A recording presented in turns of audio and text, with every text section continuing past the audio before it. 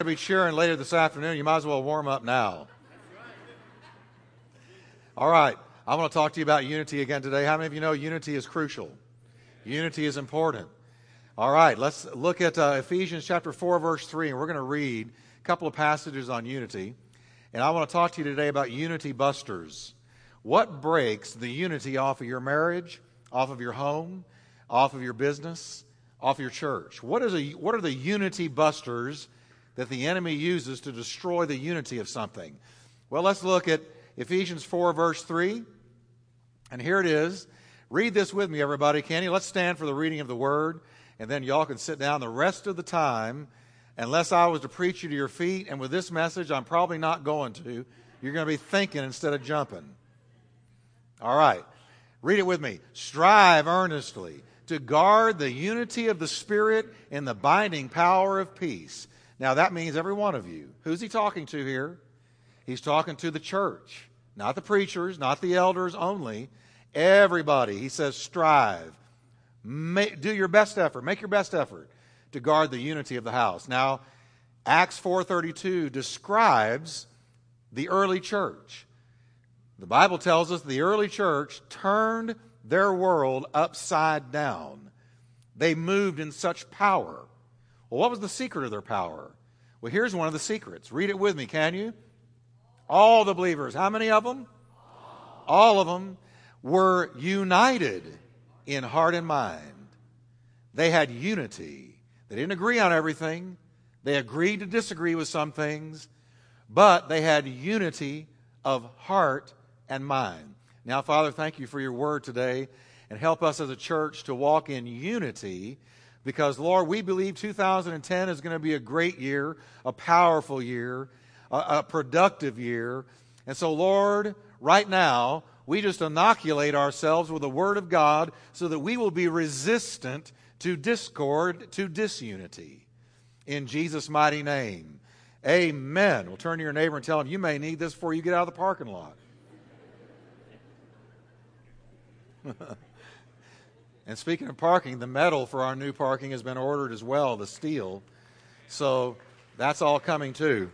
We're very thankful for that. Now, I'm talking about unity, not because there's a problem in the house, but so that should the enemy try to get in via discord, we will have knowledge and wisdom about the danger of discord, of disunity, and how to maintain unity. So remember now, we saw last time that unity is essential to the success of any endeavor involving more than one person. In your marriage, you've got to have unity. That doesn't mean that you've got to agree on everything. You've got to learn to agree to disagree in a marriage. But here's one thing you do have to maintain: oneness or unity of heart and mind. You have to maintain the unity of the Spirit. Agree to disagree, but you're still walking in harmony. You're still walking in unity. You're not against one another. You're not divided against each other. And it's the same in a business. It's the same in a church. And Paul is writing this, moved by the Holy Spirit. He's writing to the church, but it trickles down to anything, any endeavor that requires more than one person to reach a goal. If you have disunity, Jesus said, for certain, if there's discord and disunity, it's going to be ruined. It's going to be destroyed. It will not last. A house divided against itself will not stand. It's only a matter of time before that thing crumbles. Now, the Bible reveals that God literally will command the blessing over the presence of unity. How many of you would love for God to look at you and just say, you know what? You don't need to ask me for it. I'm going to command it. I'm commanding a blessing. I'll take that any day of the week. God commands a blessing in the presence of unity. And he calls it the blessing of life. Life flows. Life exists in the presence of unity. And we want life, if it needs to be anywhere, it needs to be in the church that claims to be alive by having been redeemed. So we need life. The New Testament continuously exhorts the church to walk in unity, to do our best to maintain unity, and that every member is a guard at the church door. Every one of you are to Do your best to maintain the unity of the Spirit and the bond of peace. It's every member's responsibility that discord does not get into the house of God. If it does, the testimony of that church is marginalized, the anointing is minimized, and the effectiveness is paralyzed if unity is lost in the house of God. Now, I believe that God has great things for 2010. This culture is going to go through trouble.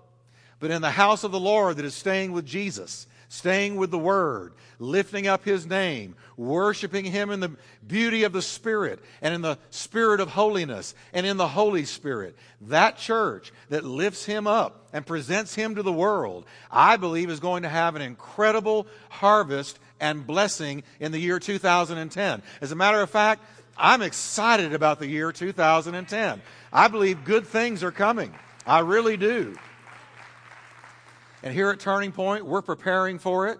We're tightening and strengthening the net. We're getting ready because out there the Spirit of the Lord is knocking on the hearts of people. He is approaching people. He's convicting people. He's drawing people. He's wooing people. He is waking them up, and they are beginning to wonder about the condition of their soul in the presence of God. They're seeking God, and we are going to be a city set on a hill. We are going to be a light shining into a dark place, and get ready because God's going to bring the harvest. He's going to bring multitudes of souls. And so we've got to be in unity. In unity. The Bible says that God hates 7 things. He says 6 things I hate, 7 are an abomination to me, and number 7 is he that sows discord among brethren. So God says, I hate discord among the brethren, and I will command a blessing over unity. Now the Bible is faithful to expose what Satan uses to destroy and disrupt the unity over anything. What I'm going to share with you today is what he will use against your marriage, what he will attack you with in your business, what he will attack the church with. Unity busters. Now, because of time, I can only share 2 of them, but I think the 2 that I'm going to share are his greatest weapons, his most often used weapons against the church. Now, how many of you want to know how to kick the devil out of your home? And I want to see you. How many want to know how to kick the devil out of the church? How many want to walk in the blessing of unity in your house, where the anointing of God's Spirit abides in your home? All right, let me talk to you now about what the enemy will use to destroy unity. The first one may surprise you. It kind of surprised me, but it's in the Word of God as clear as day. And that is selfish ambition. The enemy uses selfish ambition. Now, I'm going to tell you what I mean by that after I read what James wrote. James chapter 4, the first 2 verses. Listen to what he says. He's talking to Christians here. He's addressing the church. So he's addressing you and me. And here's what he says. What is causing the quarrels and the fights among you? Now, I know that you've probably never seen Christians fight. That's a joke. Nudge your neighbor. That's a joke, son. So look what he's saying. To Christians, why are you quarreling? Why are you fighting? What is causing this among you? Now, he didn't even give him a chance to answer. He answers. Don't they come from the wrong, selfish desires that are warring within you? Now, James, by the Spirit of God, is getting right down to what causes discord among the brethren. Fighting, quarreling. He says, it's coming from the wrong, selfish desires that are at war inside of your soul. Now, that's powerful, because Christians are supposed to walk in peace, right? Christians are supposed to be full of the Holy Spirit, right? So what happened here to these believers? Why are they having a war within themselves? Well, James goes on. Here's what's going on. He said, you want what you don't have. You're comparing yourself to other people. You see what they have, and you want what you don't have. Now, that's one thing. I'm looking at somebody, I'm saying, they've got something I want, I don't have it, that's not right. Why hasn't God given that to me? Why hasn't God done that for me? So you got this battle, this envy going on, this jealousy going on, And you're looking in your, and then he says, you make a decision then. So you scheme and you kill. Now I wondered if kill meant kill with your tongue, kill with gossip, something like that. But no, the word for kill here is actually to murder somebody. So he's talking about what was going on inside of these people actually was causing every once in a while somebody to actually kill. Kill.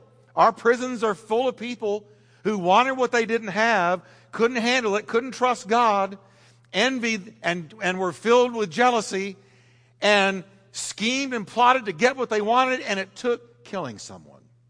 He goes on. You are jealous of what others have, but you can't get it. So you fight, you argue, you wage war to take it away from them. You see what someone else has and you want it. A position of authority, a business, a person they have that you want.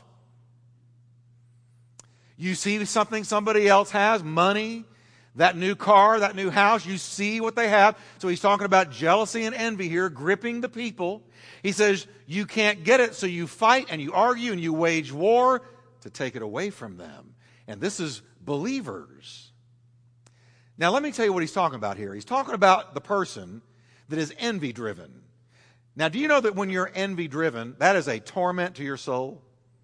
To be driven by envy and not to be happy with what God has given you, not to be content. This is talking about the person who has not learned to trust God with what they have and what they don't have, and it is eating them alive that somebody has something they don't have and that they want, and they have not learned to surrender to the Lord everything in their life, so that God is in control of your promotions, God is in control of what you possess, God is in control of what you own, God is in control of your life. You have not learned, these people did not learn to surrender all and walk picking up their cross daily and following Him. And so they allowed envy and jealousy to chew them up alive. That's what's happening here. He's talking about people driven by envy, driven by fleshly desires to have what somebody else has. And that is a torment. That is not walking in the peace of God. That is torment. And you know what? The envious person always wants more, but the funny thing is, once they get the more, they want more. And once they get that more, they want more. The Bible says the eye of carnal man is never satisfied. Right? When you get that one thing, you want another. When you get the other, you want the other. Let me tell you how you really have joy, happiness, and peace. You surrender everything to Jesus Christ. You allow Him to be the total Lord over every room in your life, every room in your heart, and then He gives you peace. I Surrender All is a beautiful song, and there's a beautiful truth in it. You won't have peace until you say, Lord, I trust you with everything in my life. I lay my life down at the foot of the cross. What I have, I thank you for. What I don't have, I thank you for that. Listen, if you can't thank God for anything, you can still thank Him that you are saved. He washed you in the blood. He delivered you. He has seated you in heavenly places in Christ Jesus. So if you can't think of anything else to thank Him for, just say, Lord, thank you that I'm saved. And start there. Just start right there. But these people that James is talking about, that bring discord, quarrels, fighting among the body of believers, are people that were eaten up with what they did not have. James says that at first the battle is within themselves. They don't have peace. Their various desires toss them around like a troubled sea. They are not content or satisfied with their lot in life. That's them. James' description here of these people reminds me of Isaiah's words when Isaiah said, the wicked are like the troubled sea that cannot rest. You look at that ocean out there, tossed to and fro, never placid, never calm, always churning, always tossing. That's the way some people live. God wants your spirit to be like a glassy, placid pond, that when a leaf drops on it, you can see the ripples. It is so calm. That's the way God wants you to live. And the only way to live that way is yield your life to Him. God wants you to walk in peace, friend. God doesn't want you eaten up with envy and jealousy. These kinds of people are out to advance themselves. They see what somebody else has. They wish they had it. They can't live with the fact that they don't have it. And they decide to get it for themselves. And that's how the discord and the turbulence gets into the church, gets into the home, gets into the business place. They're after some level or another of personal promotion, believing that if they get it, if they get what they're desiring, then that they'll be happy then. But it never works that way. They never do wind up happy. James said their various lusts and their selfish ambitions throw them into personal turmoil. There has never been a war fought on planet Earth, and there's not a war being fought now that is not envy-driven, that is not there because somebody wants what someone else has and don't have it and decide to take it. James says these are selfish desires at war within you. And what does God want in His church? He wants a church full of people that say, Lord, I surrender all. And I am going to praise you no matter what I have and don't have. I'm not going to fight and climb the ladder and scratch and claw to get what you have not given me. If it's mine, I want you to have given it to me, not me to have taken it. Listen to what Peter said about this. Dear friends, I warn you as temporary residents and foreigners to keep away from worldly desires that wage war against your very souls. And he's talking to Christians there. Christians that have not learned to rest in God. I'll tell you, I've learned the hard way through some hard knocks and some many years in walking with God that you know what? When God wants me to have it, God knows where I am. He knows my address and He can find me.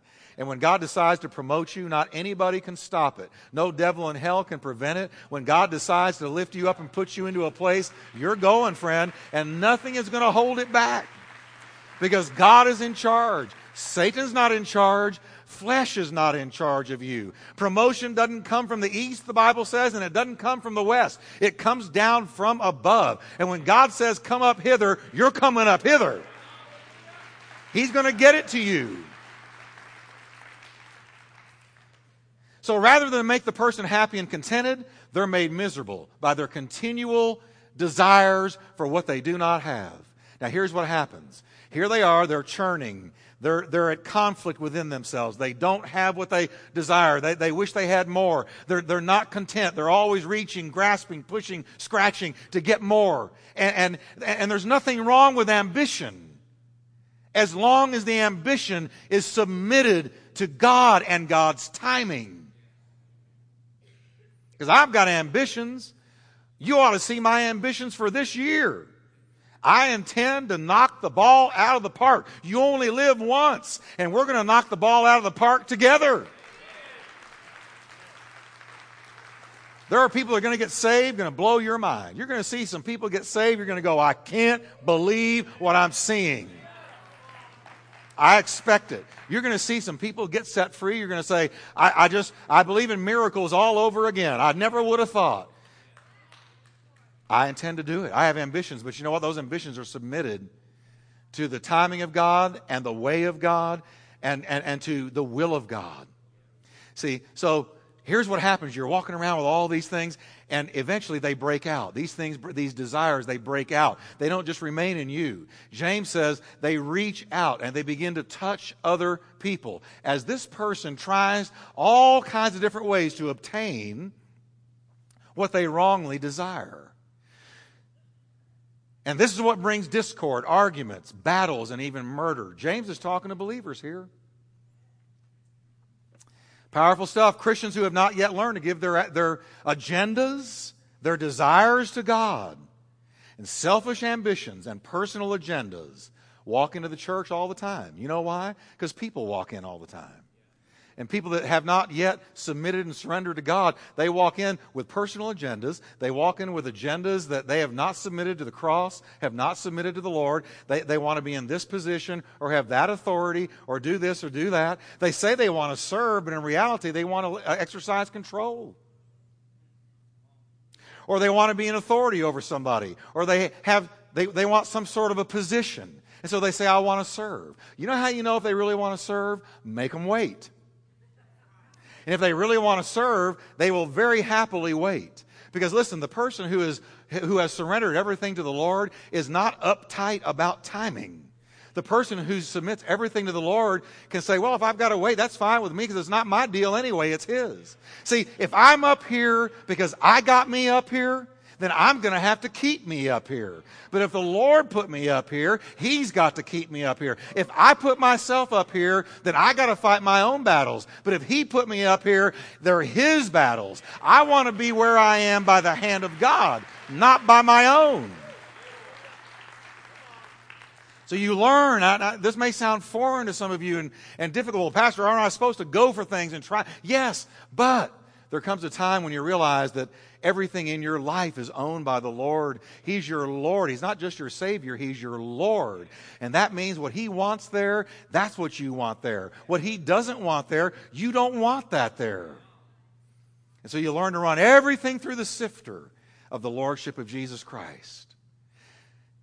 Rather than trusting God to promote them, though, these people James is talking about that sow discord, they involve themselves in manipulations, power plays. A lot of the times you'll see in churches all across the nation, people that have a lot of money buying their way into positions, purchasing their way into positions, manipulating, finagling their way into positions.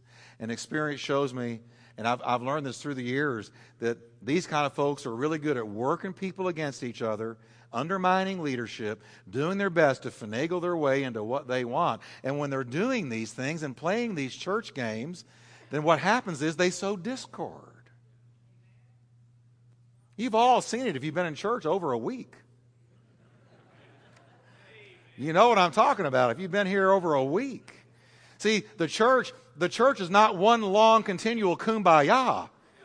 There are people that walk in, it's a place of blessing, but it's also a battle zone. Because the enemy is always trying to undermine and destroy the unity of a house so that he can get the jugular of that work and hinder the blessing. And that's why I'm inoculating you today with a shot. The wisdom of God about how the enemy uses these things. So the bottom line with the selfish ambitions that James is saying cause discord and battles and fighting and even killing, he says the answer is to turn your desires over to the Lord and lay them at His feet and say, Lord, here's what I want, but you know what? You're in charge of my life. A man's gift will make room for him. That's what brings him before great men. So I trust you and your timing, and I leave it there. And when you do that, you're a candidate for promotion. Amen? Now, let me move from one to another. The second unity buster that the enemy uses, you will all recognize this one, 6-letter word called gossip. Now grab your toes and say, oh, here it comes. See, I'm already chasing some of them out. No, I'm kidding. I'm kidding. That was mean. It was an illustration, ma'am. But we don't like hearing about gossip, do we? Do we? We know what I'm going to say. But do we really? Now, listen, let's let James talk once again. This is out of the Message Bible. And listen to what he says about the power of the tongue in James chapter 3. He says, quote, we get it wrong nearly every time we open our mouths. Do you ever feel that way? How many of you got it wrong sometime this week when you opened your mouth? How many of you got it wrong? How many of you wish you could take it back? Have you ever noticed that what you say is like sending an email? You hit send and you can't get it back. Have you ever hit send and 5 seconds later said, oh, wait a minute? But it's gone into cyberspace. What you say, you can't get it back once it's heard by somebody. He says we get it wrong nearly every time we open our mouths. If you could find someone whose speech was perfectly true, you'd have a perfect person in perfect control of life. A word out of your mouth. Listen to the power of words. A word out of your mouth may seem like no big deal, but it can accomplish nearly anything. What you say out of your mouth can accomplish nearly anything or destroy nearly anything. You can have a great marriage full of unity and with one sentence send that thing into chaos for months.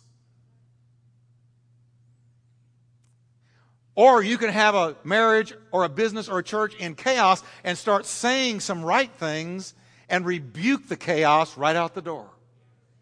Death and life are in the power of the tongue. And they that know this and understand this will eat the fruit, the good fruit of what they say. It takes only a spark, James goes on to say. It only takes a spark, remember, to set off a forest fire. Just going by a forest and flicking a cigarette out the window, one spark can burn down thousands of acres. He says, a careless or wrongly placed word out of your mouth can do the very same thing. Think about that. He says, hell can set the tongue of the believer on fire. That the enemy is looking for that little member in between your two sets of teeth. He wants to get hold of your tongue. You can be as saved as the day is long, but he can still light your tongue on fire with the fire of hell. So that out of your mouth, you're like a fire-breathing dragon. And you devour. And some of you are really good at it. And this is chief among them talking to you. I used to be, and I can still be, get in trouble with what I say. I used to play lawyer with my kids and with my wife. And my whole deal was to win the argument. And there were arguments. We call them healthy spiritual discussions. But there were arguments. And what I would do, because God gave me one gift, and that's verbal, what I would do is I would use that gift for wrong. And I would win the argument, but lose the war. You see, and some of you men in here, you need to watch what you say at home. You need to be careful what you say at home. Because you can pummel your wife and your children with your tongue. You can pummel them and beat them down. And one day you wake up, you go to work, you come home, all the furniture's gone, and you wonder what in the world happened and why did they leave? Well, it could be that you were pummeling them with your tongue. And some of you ladies, you can tear your husband completely to pieces with what you say. You need to watch out the power of the tongue. He says, by our speech, we can ruin the world, turn harmony to chaos, throw mud on a reputation, send the whole world up in smoke, and go up in smoke with it. Smoke right from the pit of hell. Now, James goes on to say, this is scary. He said, it scares me what my tongue can do. It's very frightening to me what I'm able to do with my speech. You can tame a tiger, he says, but you can't tame a tongue. It's never been done. The tongue runs wild. It's a wanton killer. With our tongues, we bless God our Father. We sit in here and we sing, we bless you, Lord. We love you, Lord. Thank you, Jesus, for our redemption. And get out in the parking lot, somebody pulls out in front of us, and what we do, we bless those or curse those who have been saved and redeemed by him. We praise him in here, curse somebody out there. Boy, you could hear a pin drop on a shag carpet right now. But this is the power of the tongue. Everybody say amen or oh me or something. Y'all are making me nervous. You're too quiet. I told you I wasn't going to preach you to your feet. I'm preaching you under the chair is what I'm doing. I'm watching some of you just...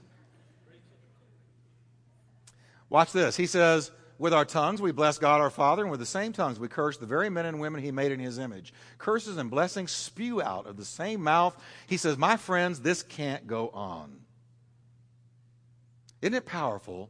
Let me tell you, you may have 20 rifles, pistols, swords, knives at home. But your strongest, most lethal weapon is that tongue in your mouth. Trust me. Trust me. The words you say. Now, did you notice that James says with our tongue we can turn harmony and unity into chaos? And that's why I'm sharing this today. With our tongue. Now, the most common and worst form of tongue transgression is gossip. Let me tell you some things about gossip, and then we're going to go home and shout primarily for the Cowboys. The rest of you that are not, we are having an altar call at the end of the service that you will be converted. I'm kidding. I'm just kidding. Gossip. Everybody say gossip with me. Did you know that there's shows on TV, make their living on gossip. TMZ, shows like that I detest. I loathe them. You could not pay me to watch it because they're making their living on destroying the lives of other people by gossip. Now, if you watch it, God bless you, I guess. But there are papers, there are magazines, there are television shows, make their living, make big money. Their whole careers are dedicated to gossip. That to me is very, very sad. Gossip is an equal opportunity destroyer. Gossip fans the fires of hell in a business, in a home, in a church. Gossip fans, and releases hell. Wise King Solomon had a lot to say about the damage that gossip can bring. Let me just share a few of the verses from Solomon on gossip. Here's the first one. The words of a gossip are like choice morsels. They go down to a man's inmost parts. Translated, gossip-driven words are hard to shake once you've heard them. You ever notice that? Because when you hear a gossipy word about another person, your spirit man ingests what you heard. It digests it, and it becomes a part of you. It's very hard to shake what you heard when it was gossip. Now, here's another verse. A gossip goes around telling secrets, but those who are trustworthy can keep a confidence. Translated, if you want it on the front page of tomorrow's newspaper, tell a gossip. If you want it to get out, there are people that are happy to oblige you. And they are in the church. It's been said that the church has a grapevine Ernest and Julio Gallo would envy. And I think that's true. Now here's another one. A gossip betrays a confidence, so avoid a man who talks too much. Translated, a gossip will spill the beans all the while telling you your secret is safe. How many of you have ever been burned by a gossip? Raise your hand high. Well, you hadn't lived until you had been barbecued by the church. The church will slice you and dice you and barbecue you, all in the name of Jesus. Now, here's another one. Fire goes out without wood, and quarrels disappear when gossip stops. Translated, when gossip walks out the door, trouble leaves with it. When there's trouble in a home, trouble in a business, trouble in a church, you can almost always track it to gossip. You can almost always track it to somebody's talking somewhere, and the flame is spreading, and that's where the trouble is coming from. So the Bible says, remove the gossiper, and the trouble will stop. When gossip is on the loose, it does this. The consequences go something like this. Very important. Watch this. If you listen to gossip, gossip first sows mistrust among brethren. When you hear something that is loaded about another person, that is personally sensitive about another person, the very first thing, especially if it's a negative report, an evil report, a bad report, it sows mistrust immediately. You start mistrusting. You see that person, and there is a level of mistrust because of what you've heard. But mistrust never sits alone. It's not stagnant. It grows. Mistrust then creates suspicion. Now that I've heard these things about you, not only do I mistrust you just a little bit because of what I heard, but now I'm starting to get suspicious about you, your motives, what you do, how you act, how you live. And then suspicion plants a wedge of separation. You ever notice this happen in a marriage? Something is said, something is done, suspicion comes, and before long, that suspicion grows into a wedge of separation. And that's what the enemy is after. The enemy knows that the church or a marriage or a business is just like a fire in a fireplace. When the logs are together, the fire rages and roars, and the church is the same way. When the people are together, loving one another, walking in unity, the fire of zeal and the fire of the Holy Ghost rages and roars and lights up the dark. But if you remove the logs from each other, that fire will quickly and soon die. That's why you poke those logs with a poker, because you know, I've got to keep them together, I've got to keep them close, and that's how the fire burns. So the enemy comes into a church or a marriage or a business and sows this mistrust, these suspicions, and then the separation separates the players, and separation destroys loving affection. How can I have loving affection toward you if I don't trust you, if I'm suspicious of you, and if I have been away from you so long that the affection is now dying? Then the enemy says, done. The enemy's motto is divide and conquer, divide and conquer, divide and conquer. And if he can divide successfully, Solomon says that a gossip even has the power to separate the best of friends. You can take a lifelong friendship and destroy it by gossip. When gossip has run its course, what was once a life-producing fellowship of joy and affection is now but an iron fortress of suspicion, mistrust, dislike, and defeat. And what a shame. Because here's a skeptical world looking in and saying, if that's what God did for you, or better put, to you, I don't know if I want your God. Now, here are 3 simple guidelines, and I'm going to close, to consider before you say something about somebody else. Because you're all going to have the chance before you leave today. On the way home, you got a good chance. What did you think of that message? Well, I thought he got pretty tough. I'm kidding. You're going to have a chance before the end of the day to gossip about somebody. Now listen, here's what you do. Before it comes out of your mouth, you ask yourself first, is it true? Is it true? Is it true? The Bible says that he that answers a matter before he hears both sides, it's a shame and a folly to him. There's always another side. If you've ever done marriage counseling, man, you get with that first person, by the time they're done, you believe that their spouse is a devil. But then you get that devil in, and you let them talk a while, and you realize, well, that other one's got some horns too. And it's never one way. Now watch this. There's always another side. And so it's much, much better to dig for facts than jump to conclusions. If you're about to say something about somebody, ask yourself, do I know this to be, is it true? Do I know it to be true? Is it the truth? Or is it hearsay? Is it rumors? Is it true? And then the second thing you ask yourself is this, is it edifying? Now I'm about to talk to somebody about somebody else. Here it is, it's right there, I can feel it. I want to say it. You ask yourself, is it true? And then is it edifying? How is this going to affect the listener? If it won't edify, should I say it? Well, listen to Ephesians 4. Let no unwholesome talk ever come out of your mouth, but only such speech as is beneficial to the spiritual progress of others, that it may be a blessing and give grace to those who hear it. What a powerful word. So is it edifying? Should it be?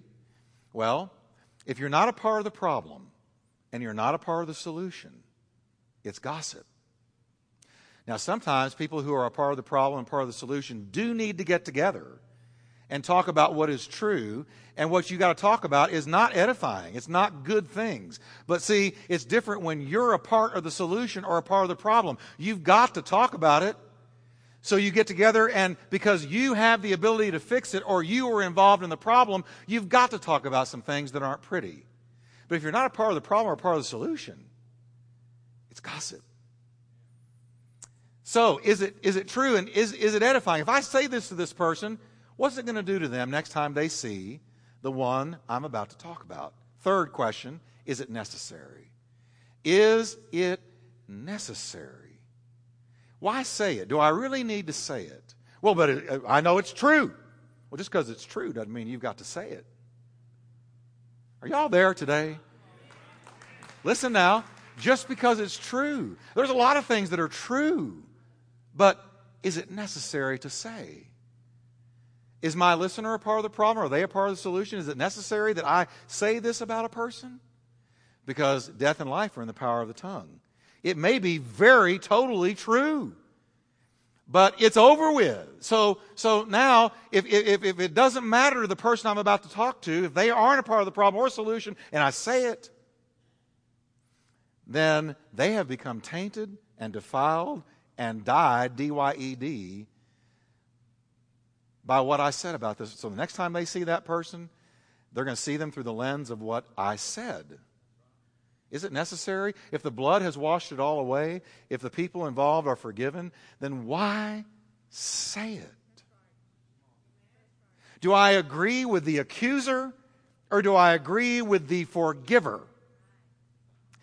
The devil is the accuser of the brethren. That's his profession. Do I side with the devil and join him in his accusing of the brethren, or do I walk in what the Lord has done in their life and forgive them and move on and don't talk about it? Well, the answer is there's a lot of things that just aren't necessary. So is it true? Is it edifying? Is it necessary? Now, if you run that through, any time you're about to talk about someone, run it through that sifter. There's a lot of things that you won't say. It'll be like this. You want to say it? Oh, it hurts to not say it. It's all over you to say it. Oh, I need to say it. I feel led to say it. And then you go and you call people. I have a prayer burden for you. Say, there's a way for me to get around this. Turn it into something spiritual. It's a prayer burden.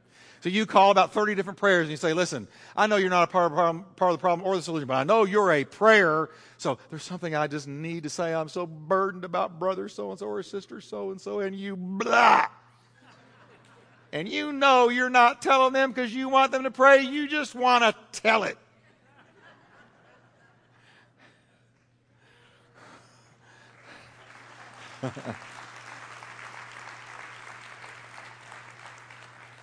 It's very, very possible to tell an intercessory prayer, you don't need to know all the facts, just pray, and they can get through. Because guess what? God doesn't need for them to tell him all the details, because God never says, well, I'll be. Let's stand together, can we?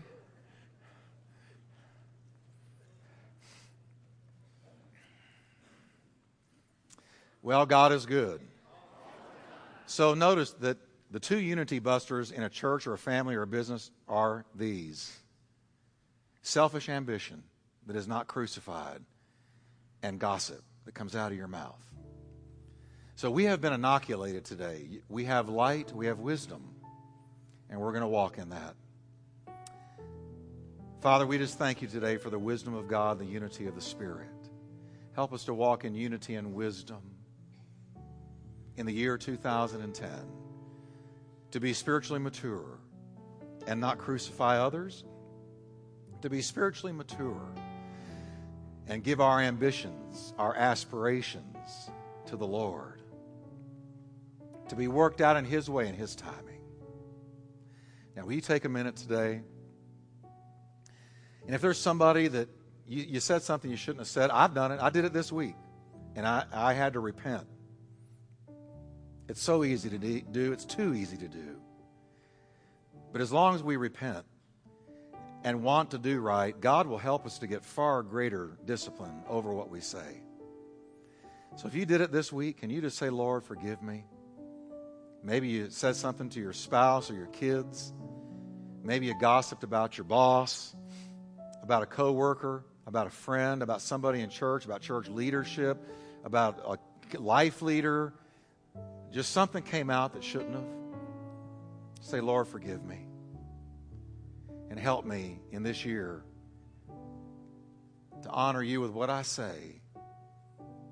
Take a minute and pray. We're going to sing one stanza. Thank you, Lord. In my life, Lord, be glorified.